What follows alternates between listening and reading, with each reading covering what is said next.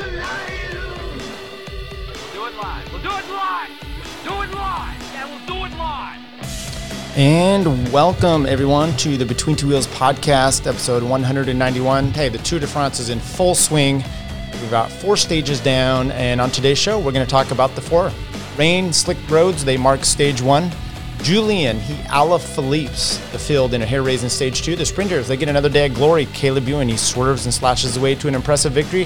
Stage 4 is a GC day, or is it? We will react to it now. Some things that make you go from the ride of the week, and what is in store for the tour this week. It's September 1, everybody, 2020, and this is the Between Two Wheels podcast, episode 191.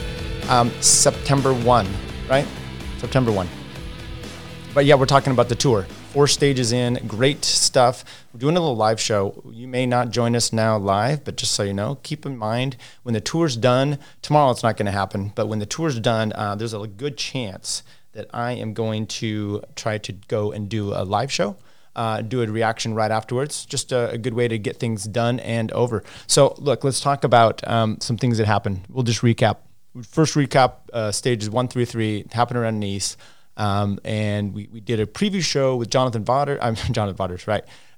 Scriven, talking about the route. And then we did a preview of all the riders with Mike Sayers. I thought it was all of them really good info. So I hope you enjoyed that. We're going to cut some of those things up, give some little bits of parts of those things so you can just like a recap. Jonathan Scriven, Scriven as an example for today's gives a little breakdown of the climb to Merlet, so we'll talk about that.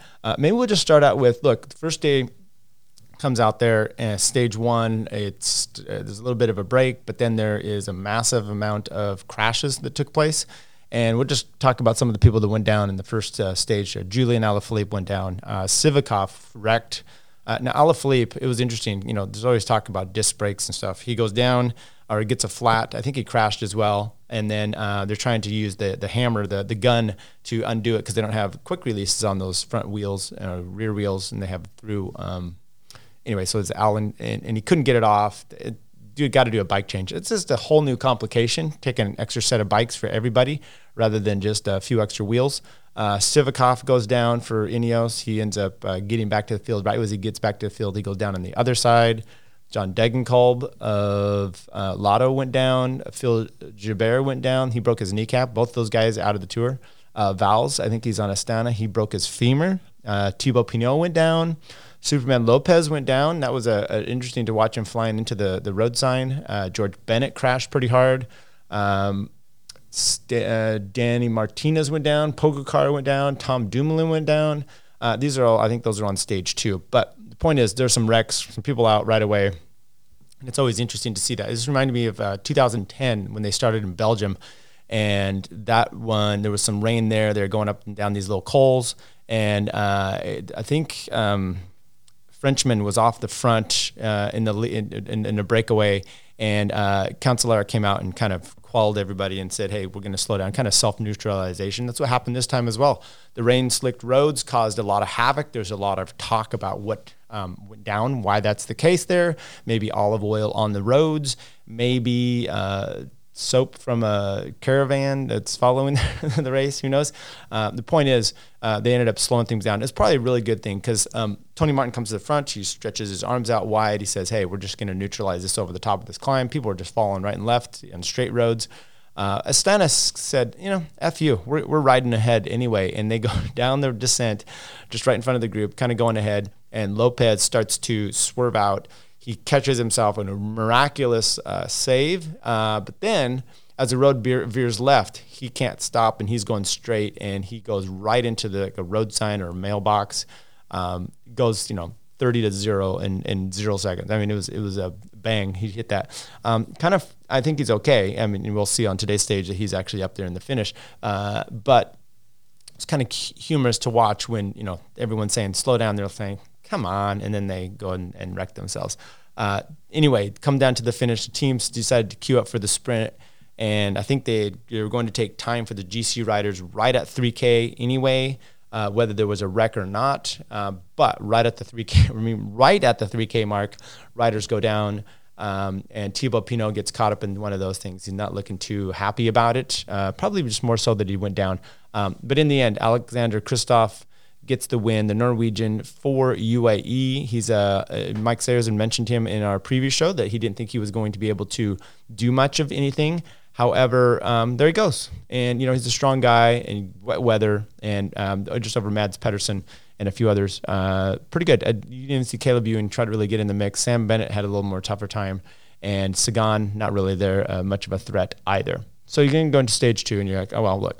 They're going Nice to Nice the first day. They did 156 kilometers. Nice to Nice the second day, 187 kilometers with 2 trips over the Col d'Ez, which we had talked about as well. So you're expecting, well, hopefully there's no rain. Well, it was a gorgeous day, and it was really neat to see the views out there in the gorgeous area and riding out there in Nice itself. What you had, an interesting thing though, so you had, there's no way Kristoff is going to make it to the finish. You had Higuita of EF Education first. You had Pogacar of UAE. They were both really close. I mean, they'd finished, I think, 16th, 17th, the stage before in the sprint, so that you'd be able to, maybe these guys could take the yellow jersey. Everyone was saying, though, that it was going to be an Alaphilippe type day. First time over the Col d'Ez. It's, I think, Nilsen Palace takes a little bit of a push and a little attack up there. Second time up, the teams are, or maybe it was the second time up there. I'm not sure when he took I think it might have been the first time. Point is, it was kind of cool to see him off the front and doing some good work. He got good commentary posed to him on different podcasts and such. So that was nice to see. Point is, second time up, the field's thinning out a little bit. Danny Martinez had fallen on the first time down the descent. Earlier in the day, Pogacar had flatted. He got his team Pollock, had Jan Pollock, and had saved him, got him back up there. But this time, Danny Martinez had a hard fall for EF Education first on the descent. He had Hugh Carthy pacing him back up. He gets back to the group just as they're starting to hit the climb again. Things are going off. I think that's when, all the S is hitting the fan. Next thing you know, Jumbo-Visma rider Tom Dumoulin gets taken out by Kwiatkowski, who comes across his wheel. Tom wasn't really paying attention and crashed him. He got up real quick, but Wout had to use him. So now you're starting to see a Jumbo team kind of getting a little bit more decimated, isolating Roglic. And as it was, Julian Alaphilippe has a huge attack. It looked like to me, first of all, Nicolas Roche was with him, but it wasn't. It was a Hirsch. It was a U23 world champion. And then Adam Yates did an amazing ride to catch back up. Those guys staying away, do a little cat and mouse right to the finish. And as you expect, Julian Alaphilippe takes the win fairly narrowly over Hirsch, with Adam Yates coming in distant third. And then the field comes crashing through. Well, not crashing, but they come flying through, with Van Avermaet taking the field sprint over Higuita. Really good day. So Julian Alaphilippe breaks down in tears. His dad had just recently passed away. And, once again, he's a Frenchman. He wins the stage. He gets the yellow jersey. It's in Nice. It's just a wonderful situation. France has been on lockdown. We'll talk about this a little bit, what this may mean to the Tour de France, having a French rider in the lead, especially with the protocols in place. That was stage 2. Pretty awesome to see. And you then, once again, you have Adam Yates kind of looking. Is he on the potential? Did he fake it a little bit? I guess he was a little sick going into the Dauphiné, but he didn't really try. And they're saying, they're not really going for GC.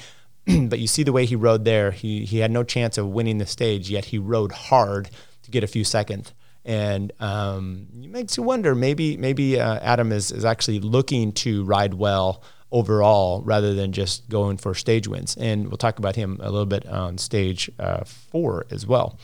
Stage 3 was Nice to Sisteron, 198 kilometers. Wake up, Jonathan Scriven sending me texts saying, hey, it's gorgeous, because it's right where you lived and rode a bunch. And it's kind of cool. It was raining, though. And once again, hard rain comes, a little bit of a break off the front. Next thing you know, though, the rain's gone. And he did mention to me in a text, he goes, I didn't mention this, but the minstrel winds are pretty nasty. So as it actually played a part, it was interesting too. You're watching this and you can see some lightning strikes over there in the distance. But the rider, you start to have these flashbacks to what happened on stage 1. But no, that's not what happened. It wasn't all the big deal. The only thing you did have was a rider Perez, who was ended up getting enough points for the King of the Mountain jersey. He got a flat tire over the last KOM. Going to catch back on. He's on Cofidis. This says something. He's behind his team car. His team car then has to brake real hard. He smashes into the back of it, breaks his collarbone, not able to finish the day and get the polka dot jersey that he had just won. That team can't win much of anything. But I think this tour may change some things. And we'll see that when we talk about stage 4. Anyway, come down to the finish. It's a big headwind, and I'm watching this, and my first thing I mentioned over to Chris in a text is you're going to get Sam Bennett.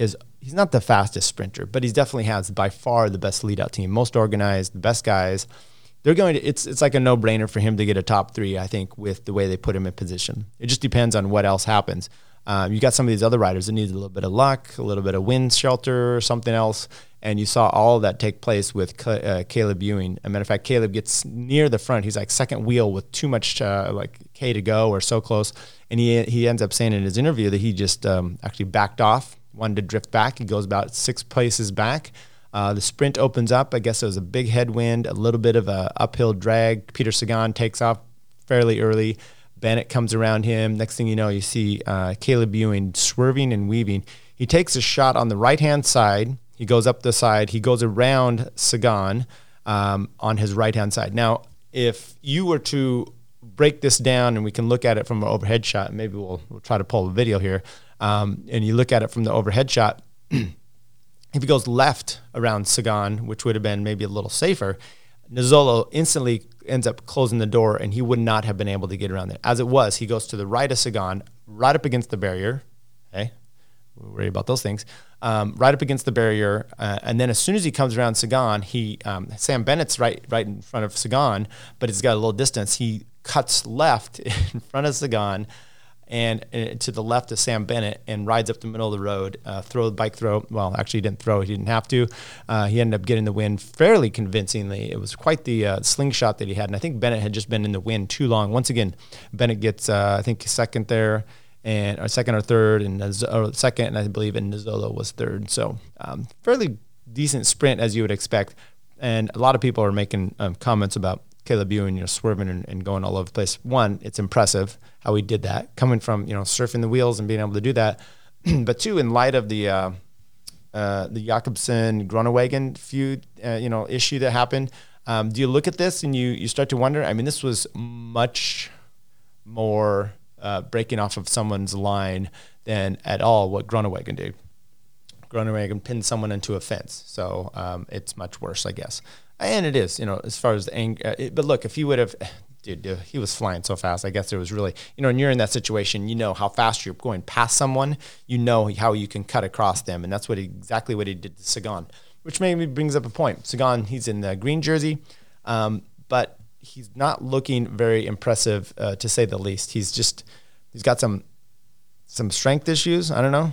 But he's probably going to win the green jersey without winning at all, winning a stage. That's my guess on here, because he's not very close. He's top 5s in these sprints. He's getting dropped. He was on stage 2. He was in the break, and you normally think he wouldn't get dropped out of that, but he did. Leonard Kamna, his teammate, was also a guy that went down too, and I'm sure to see how he is doing. Then we go on to stage 4. Stage 4, Sisteron to Auxerre-Merlet, 161 kilometers. One sprint, 5 categorized climb, a 3, a 4, a 3, a 3, and a 1. The final climb is at about 10.4K, 6% average, finishes elevation at 1821 meters. Auxerre-Merlet, famous for a few things. 1971, Louis Ocaña ends up winning the stage there, the Tour de France, by over 8 minutes. I think I have the actual time here. One stage limp. He won by over Lucien Van Imp by 5:52, Eddie Merckx by 8:42. Moved into the GC by 8:43. That was on stage 11. It's just kind of interesting. He set such a hard pace that 61 riders finished outside the time limit that day, only leaving 39 in the race. And they weren't doing, I guess they weren't going to be very kind to those guys and give them the whole ability to come back in. Stage 12, he then lost 1:56 to Eddie Merckx. This following after the stage up there. So he's down GC by 7. And I'm going over this because it's kind of a seminal moment in a few things here. So now he's down by 7:34 Eddie Merckx is stage 13 was a time trial. He only lost 11 seconds to Eddie Merckx that day. But stage 14, he DNF'd well in the yellow jersey. I've read the book The Cannonball by Daniel Friebe, and it goes into detail on this stage. What's interesting is Merckx was just really pushing the limit, and while Ocaña had won pretty decisively up to Merlet on stage 11, there was some wondering and some concern whether he was going to be able to do this, and Merckx was not going to be relinquished. He goes over the top of a climb on stage 14, and he keeps attacking over the top of these climbs and downhill, and pushing Ocaña to the point where he wrecks on the downhill. Now, we saw this in the Tour of Lombardia, and the Giro a few years ago by Nibali, how he does this to some riders, attacking on the downhill. Quite the novel thing to do. So Merckx tacks on the downhill. Ocaña wrecks, and he's in pretty bad shape. But as he's getting up, I think it was Lucien Van Impe is coming around a corner, can't control himself, and he broadsides right into Ocaña, who then hurts his shoulder, and he withdraws from the Tour. What's interesting, and Friebe goes into this in his book, talks about Ocaña actually dropping out and whether he was actually injured. There's controversy about this, that he was just so morally devastated about trying to keep up on the downhills and wrecking that he didn't want to go any further, because people were like, oh, his shoulder was so hurt or his leg. And the reality is that no one could ever confirm that this was actually the case. Now, is that true or not? I don't know. You're gonna withdraw from the Tour in the yellow jersey with still a 7-minute lead, and I think Merckx ends up winning that Tour by over 8-9 minutes or something like that. 1989 Tour de France, went up the same stage for a time trial, an individual time trial, 39 kilometers gap to Orsay Merlet, and won by Steven Rooks, a Belgian rider, pretty good climber in the day, little long scraggly hair. He and Gert-Jan Tunissen were teammates in that, I think with the PDM team.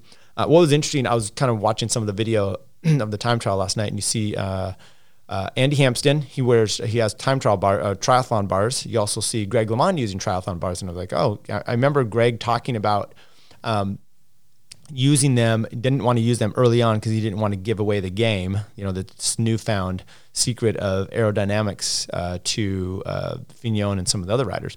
And it's hard to tell in the prologue if Hampsten used them, but they definitely use them on and I'm not sure about the team time trial, but there's another stage 5 or so. They have a full-on time trial.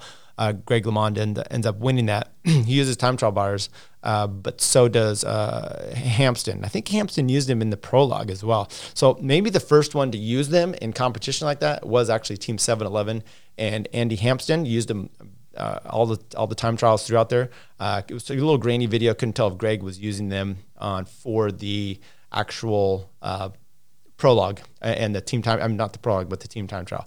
But it was an interesting stage going up there. Steven Rooks wins. Greg LeMond gets 5th on the day, and then that's what we're going to have for the Tour today and stage 4. So let's talk about that a little bit.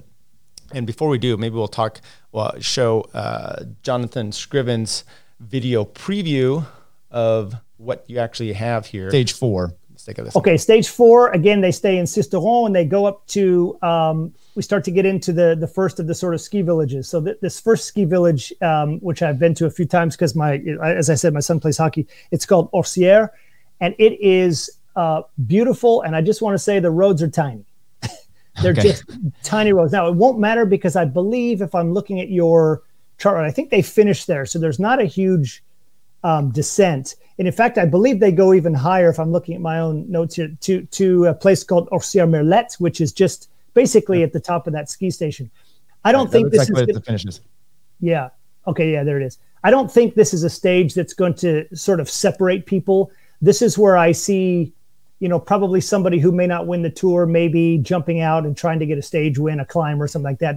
It's fairly standard. This is at the foot of the Alps. So if you're looking at a map of France, and as you go north from sort of Nice and Marseille, you get into the Alps about the time you get to Gap, which is, I know, where we're going next. And these hills are right at the beginning of that, but it's still rolling, that's for sure. So we're going actually from Nice on the coast there, going a little west and then straight up, kind of, and like you said, back. I think 2 or 3 years ago, it's very often there. So this is not the deep Alps, but it's right at the foothills, and there's some good climbing there for sure. All right, and that's what we saw today. So we saw an early break. some guys getting up the road. Tish Benoot comes around a corner, kind of does a thing where he decides to go straight instead of left as we are. No sound on that one. Sorry, guys. We'll have to replay that again. So, look, Tish Benoot goes down, and then they had the break gets caught back, and in the last you have 10K. The teams all come to the front, and look, Jonathan Scriven had said we're not going to have much of a GC shakeout.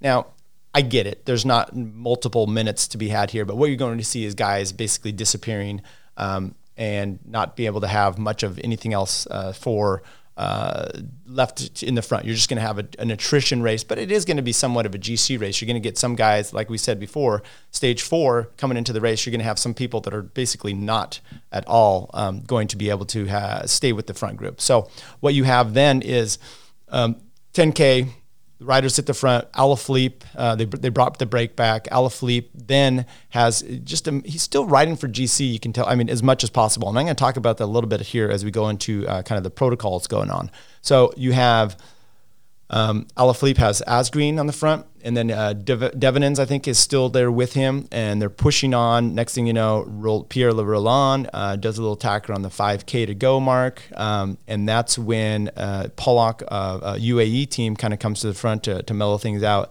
And Jumbo Visma was all assembled at the front. You had Ineos, they had 3 or 4 guys. I think Amador, Carapaz, and Bernal and Kwiatkowski were still there.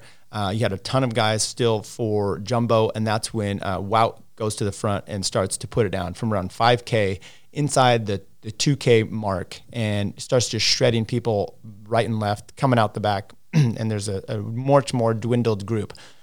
Interesting point at about 1.8, you started to have Wout pulls off and Ineos comes right up to the front, and they didn't look really organized and ready to push this thing. And immediately from like 3 or 4 back, 5 back maybe, Sepp Kuss just comes wheeling through, hits the front, and his acceleration, it was so interesting to watch him because he kept having to look. He's just so jumpy and quick on the ride that as he keeps having to look back to make sure that his accelerations are not going to drop his leader, Roglic, who's now on his wheel, but quick enough to kind of hurt everybody. And as it was, and you would see Bernal look like he was on the tip of his saddle, hurting a bit. And maybe we can take a look at the actual breakdown of the last K here and just give a little description as to what's going on.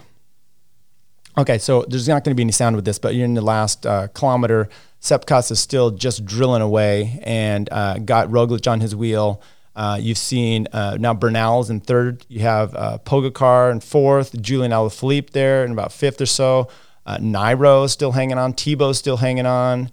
You've got Adam Yates in there, Guillaume Martin, Nieve, or Chavez, I think, is still in there. Now you see Dumoulin just coming off from the bottom, has to flick his elbow because he's having a tough time holding wheels, and he's creating a gap back to several riders. I think there's some EF riders are back there, Danny Martinez, Higuita, Hugh Carthy's still there. You got a Movistar rider or two in the mix here, and you're able to see Martin come up. Lopez is being able to drift up. So, and then boom, Guillaume Martin about 300 or 500 meters here decides to take it out. Now Sepp Kuss does an amazing job. It's so easy and he's like, nope, you've got it. I almost think that Sepp could have done, if it would have been his day to fly, they would have been able to have something quite easy for him there. But Guillaume Martin, you never really see this guy attack. The only thing I've seen him do any kind of strong riding like off the front was the stage or the 1 day race up to Mont Ventoux. Roglic easily gets on his wheel here. Now he's looking around, and of course what you're going to expect to see is Lopez coming from behind. Roglic does a good Groenewegen move here, putting Lopez into the barrier, makes him take the other side, and Roglic kicks. Julian Alaphilippe tries to go, and you're seeing Bernal kind of drift back. What I think, if this road had it and Roglic easily win with Pogacar, and at the line you got to see it was a bike throw, so Julian Alaphilippe did not end up getting third place. There were 10, 6, and 4 bonus seconds on the day. One other thing I saw there was with Bernal coming into this was he was suffering, and if that road had kept going, pitching just a little bit more instead of a flat spot near the end there, you would have probably seen him getting distance and actually a little bit of a time gap, just not being able to close it down like you would expect him to. Like you would expect him to in general. So maybe he's riding a little bit like he was in the Dauphiné, just not being able to kind of have the kick near the line. But it was very impressive to see who did have that. So let's talk about a few things here. Time bonuses, 10, 6, and 4. Julian Alaphilippe still stays in the lead. Roglic with an amazing win. Really impressive to look. Pogacar, those two kicking it near the end were very good. I think Lopez, we'll go to the overall here in a second. Lopez, I think, and Martin being able to throw the bike to close down Julian Alaphilippe, but he still be able to stay. Like I said, Bernal suffered a bit. Tiesj Benoot got a crash. Jumbo looked really exceptional being able to stay there. Carapaz, he lost 28 seconds. He was no help to Bernal. Matter of fact, when that team, when Wout pulled off and Ineos tried to come to the front, it looked not very good. Ineos didn't, Kwiatkowski pulled, Carapaz was having trouble. Bernal didn't, his team was not able to do what they normally done and just go in and set the pace. Instead, you saw the American phenom, I'm calling him that now, Sepp Kuss, drilling it over the top and just being really in control. Uran of EF, he was able to finish in the front group. You've also saw Hugh Carthy, who was 15 seconds back. Martinez and Higuita, I think Higuita suffered a little bit, but Martinez be able to come back from the day stage 3's suffering, stage 2, I'm sorry, where he crashed and wasn't able to hold on in the finished climb. Good for him to see that happen. Paulus was up there. He had lost 4 minutes, but he had been kind of up in the front when the stage climbing had started on the finest finish. Adam Yates, Chavez, both got same times. They had some help by Nieve, so they're looking good. And then Peter Sagan, are you finished? Is he still a rider that we need to worry about? Like I said, he's going to win the green jersey, but he's not going to win a stage. That's my prediction here. Back to Mitchelton. Nieve was a lot of help. It didn't look like that was a thing going for stage wins unless it just doesn't work out for him. But with Adam Yates and Chavez both being able to stay up there top, little shades back to 2016, 2017 when those guys were flying high and doing well. So stage, we'll talk about the upcoming stage here, but I just wanted to see some things so far.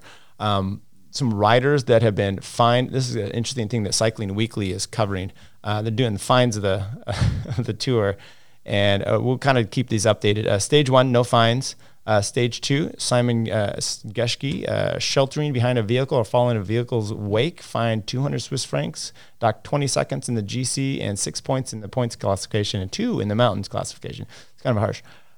Roberto Damiani, Cofidis sports director, sheltering behind a vehicle. See, that's the kind of stuff. Waste, but here's Team UAE, not identified. Waste disposal outside of waste areas. That's all we have so far. Which goes into, they're doing a whole thing with the protocol with COVID sections where they're supposed to be dumping their trash, their bottles, so there's not just out in the middle of everywhere. Trying to do a little more control on that, and what they're also doing with that is they're not stating where those are to the public because they don't really want them to know, I guess, biohazard waste such as it is. And instead they are putting them on the race book so that at least the riders and the staff do know about that. The Tour de France protocol. So we'll just talk about that real quick. It had gone back and forth, and I think the realization is now that the French government had said, I don't care what we're doing as far as you guys want to do something, 2 riders or 2 staff members, because remember, it's going to be 2 people within your bubble, which is your riders and staff. If they test positive, we're kicking the whole team out of the tour.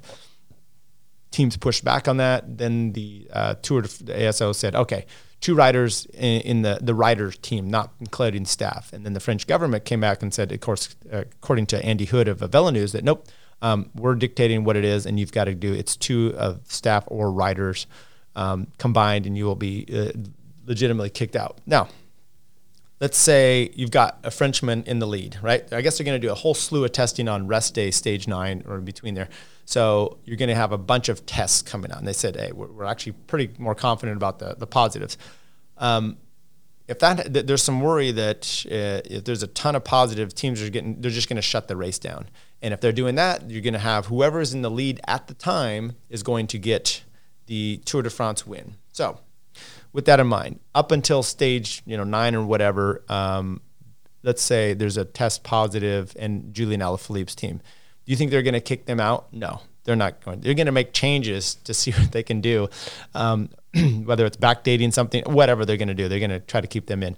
However, if you have a situation where Julian Alaphilippe is in the lead and everyone is getting shut down enough where they're going to just say the tour is over, is it more likely that the ASO would say, yeah, we're good with that, and you give Julian Alaphilippe the Tour de France win? Sure, it's an asterisk, but you finally get to say, I'm no longer, the last winner was in 1985 with Bernard Hinault. So I don't know how I'm feeling about this. I think early on we want Julian in the lead just in case there's something, but once we start getting deeper in there, we don't want the Frenchman in there because we want someone that the French would dislike to be in the lead for as long as possible, just simply so that they won't cancel the tour and give that guy a win. That's my way of being able to protect against that. Okay, what do we have else? Oh, just wanted to say Worlds are going to announce, I guess this week, where the world champions are going to be. They said they found a place, and I don't know where it's going to be, but they found some place. So good for that, and we'll be able to have world championships take off. Chris, maybe that means China. Maybe that's okay. Upcoming stages. Look, evidently the video that I play here with Scriven talking about the stage did not pull through on the video. The feed going to YouTube, so I won't play the next one because it's got that. But Gap to Privas, sprinter stage that's coming up on Wednesday. Then Thursday we have Latil to Mont Aigre, 191 kilometers, mountaintop finish, but not extreme. That one's flat as can be until the last climb. And I think it's a 1 to a 3 type category climb, a little pitch up there. Move to Lavar on Friday, 168 kilometers. Then you got Saturday, Sunday, and then a rest day on Monday. Who gets the ride of the week? I just want to say, well, first of all, Wout van Aert, you can give him the ride of the week all the time. The guy's been, it's great to see, like I said, Sepp Kuss, he could probably have won the stage today or at least given it a good shot at the bottom, but he's the ultimate team player and he knows what he's there for. Wout van Aert can probably be winning the green jersey right now, but he is the ultimate team player doing the climbing that you would expect Kwiatkowski or some of these other guys to do, kind of showing them who is boss. So ultimate team players coming to the ground, coming to the team, the tour, and doing everything they can for Primoz. I mean, it's looking pretty good. We'll see, though, if Tom Dumoulin falls into line. I know he still has hopes, but he's not doing anything on the front. He's flicking people through in the last few bits there, lose a little bit of time. And in the end, you're going to maybe not see him quite as a glorious situation. So let's look at the overall and what we have for the race today. Primoz Roglic, Tadej Pogačar, second place. Guillaume Martin, Nairo Quintana. Nairo is the other one who threw bike throw to get Alaphilippe in fifth, Lopez in sixth, Bernal, Pinot, Landa, Yates, Dumoulin got the same time, so he was able to claw that back. Chavez, Mollema, Richie Porte, Uran, Bardet. Bardet was the last one of them. And then Manuel Buchmann, Enric Mas, Sepp Kuss, just rolling in 9 seconds back. Hugh Carthy, Valverde, Nicholas Roach. So look, you can see Nicholas Roach up there. Dude can climb, but he's not the climbing that you'd expect of everyone else. So it wasn't the toughest day. In the GC, we have Alaphilippe, Adam Yates, 4 seconds, Primoz Roglic, 7 seconds, Pogačar at 11, Guillaume Martin at 13, Egan Bernal at 17, Dumoulin, and the rest down there. Look, what a smattering you've already got here. Some interesting guys here. It'd be interesting to see if Martin can get a chance at the yellow jersey. Chavez, Quintana, Bernal. I was going to see if there was any EF rider. So he's Uran's at 15th place. So not the closest. So who do you think is going to be the leader coming out of the rest day? I tend to think Alaphilippe has the team to be able to do that, and I think he's going to be able to hold that in. I also think you're going to see Caleb with 2 wins going into the rest day. Who's going to win at the top on the next one? I think you're going to see Alaphilippe on the next mountain stage. He's going to see what he can do. I don't know if you're going to get it from him, but maybe a Yates or maybe a Roglic again. It'd be interesting. Okay, so rider of the week, though. I prefaced this and said who's going to be the rider of the week. I actually think I want to give it to Cole Davis. I don't know if anybody saw Mike Sayers was posting this out, so I went and watched it. It was the baby Giro, or the U23 Giro that he's doing. Stage 2 is a breakaway. It's not a mountain stage. It's just like rolling. Almost kind of looks like on the British landscape or something. A group of like 3 or 4 get up the road. They have this little kicker about 4 or 5K to the finish. Guy goes up to the group. Cole Davis ends up bridging up to it as well. He gets in the break, and then they're going, and then another guy takes off. Cole Davis is chasing him. He's so close. That guy ends up holding on for the win, and Cole gets caught about 300 meters or so from the finish, but it's pretty exciting to see him doing that. So if you're going to check it out, the U23 Giro, do so. It's you can find it on Tiz Cycling. That's where I've been able to get it and to watch it. And I'm not sure what the whole name is, but it's something Giro.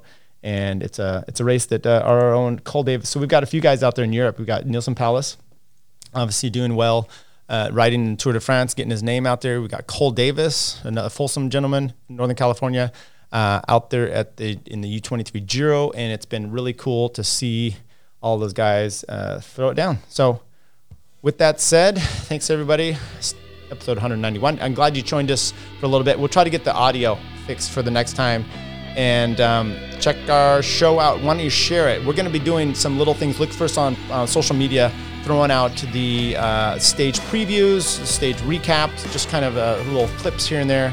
But anyway, everyone, thank you for tuning in to the Between Two Wheels podcast. This is Tyler Yonke. As always, stay safe and enjoy the tour.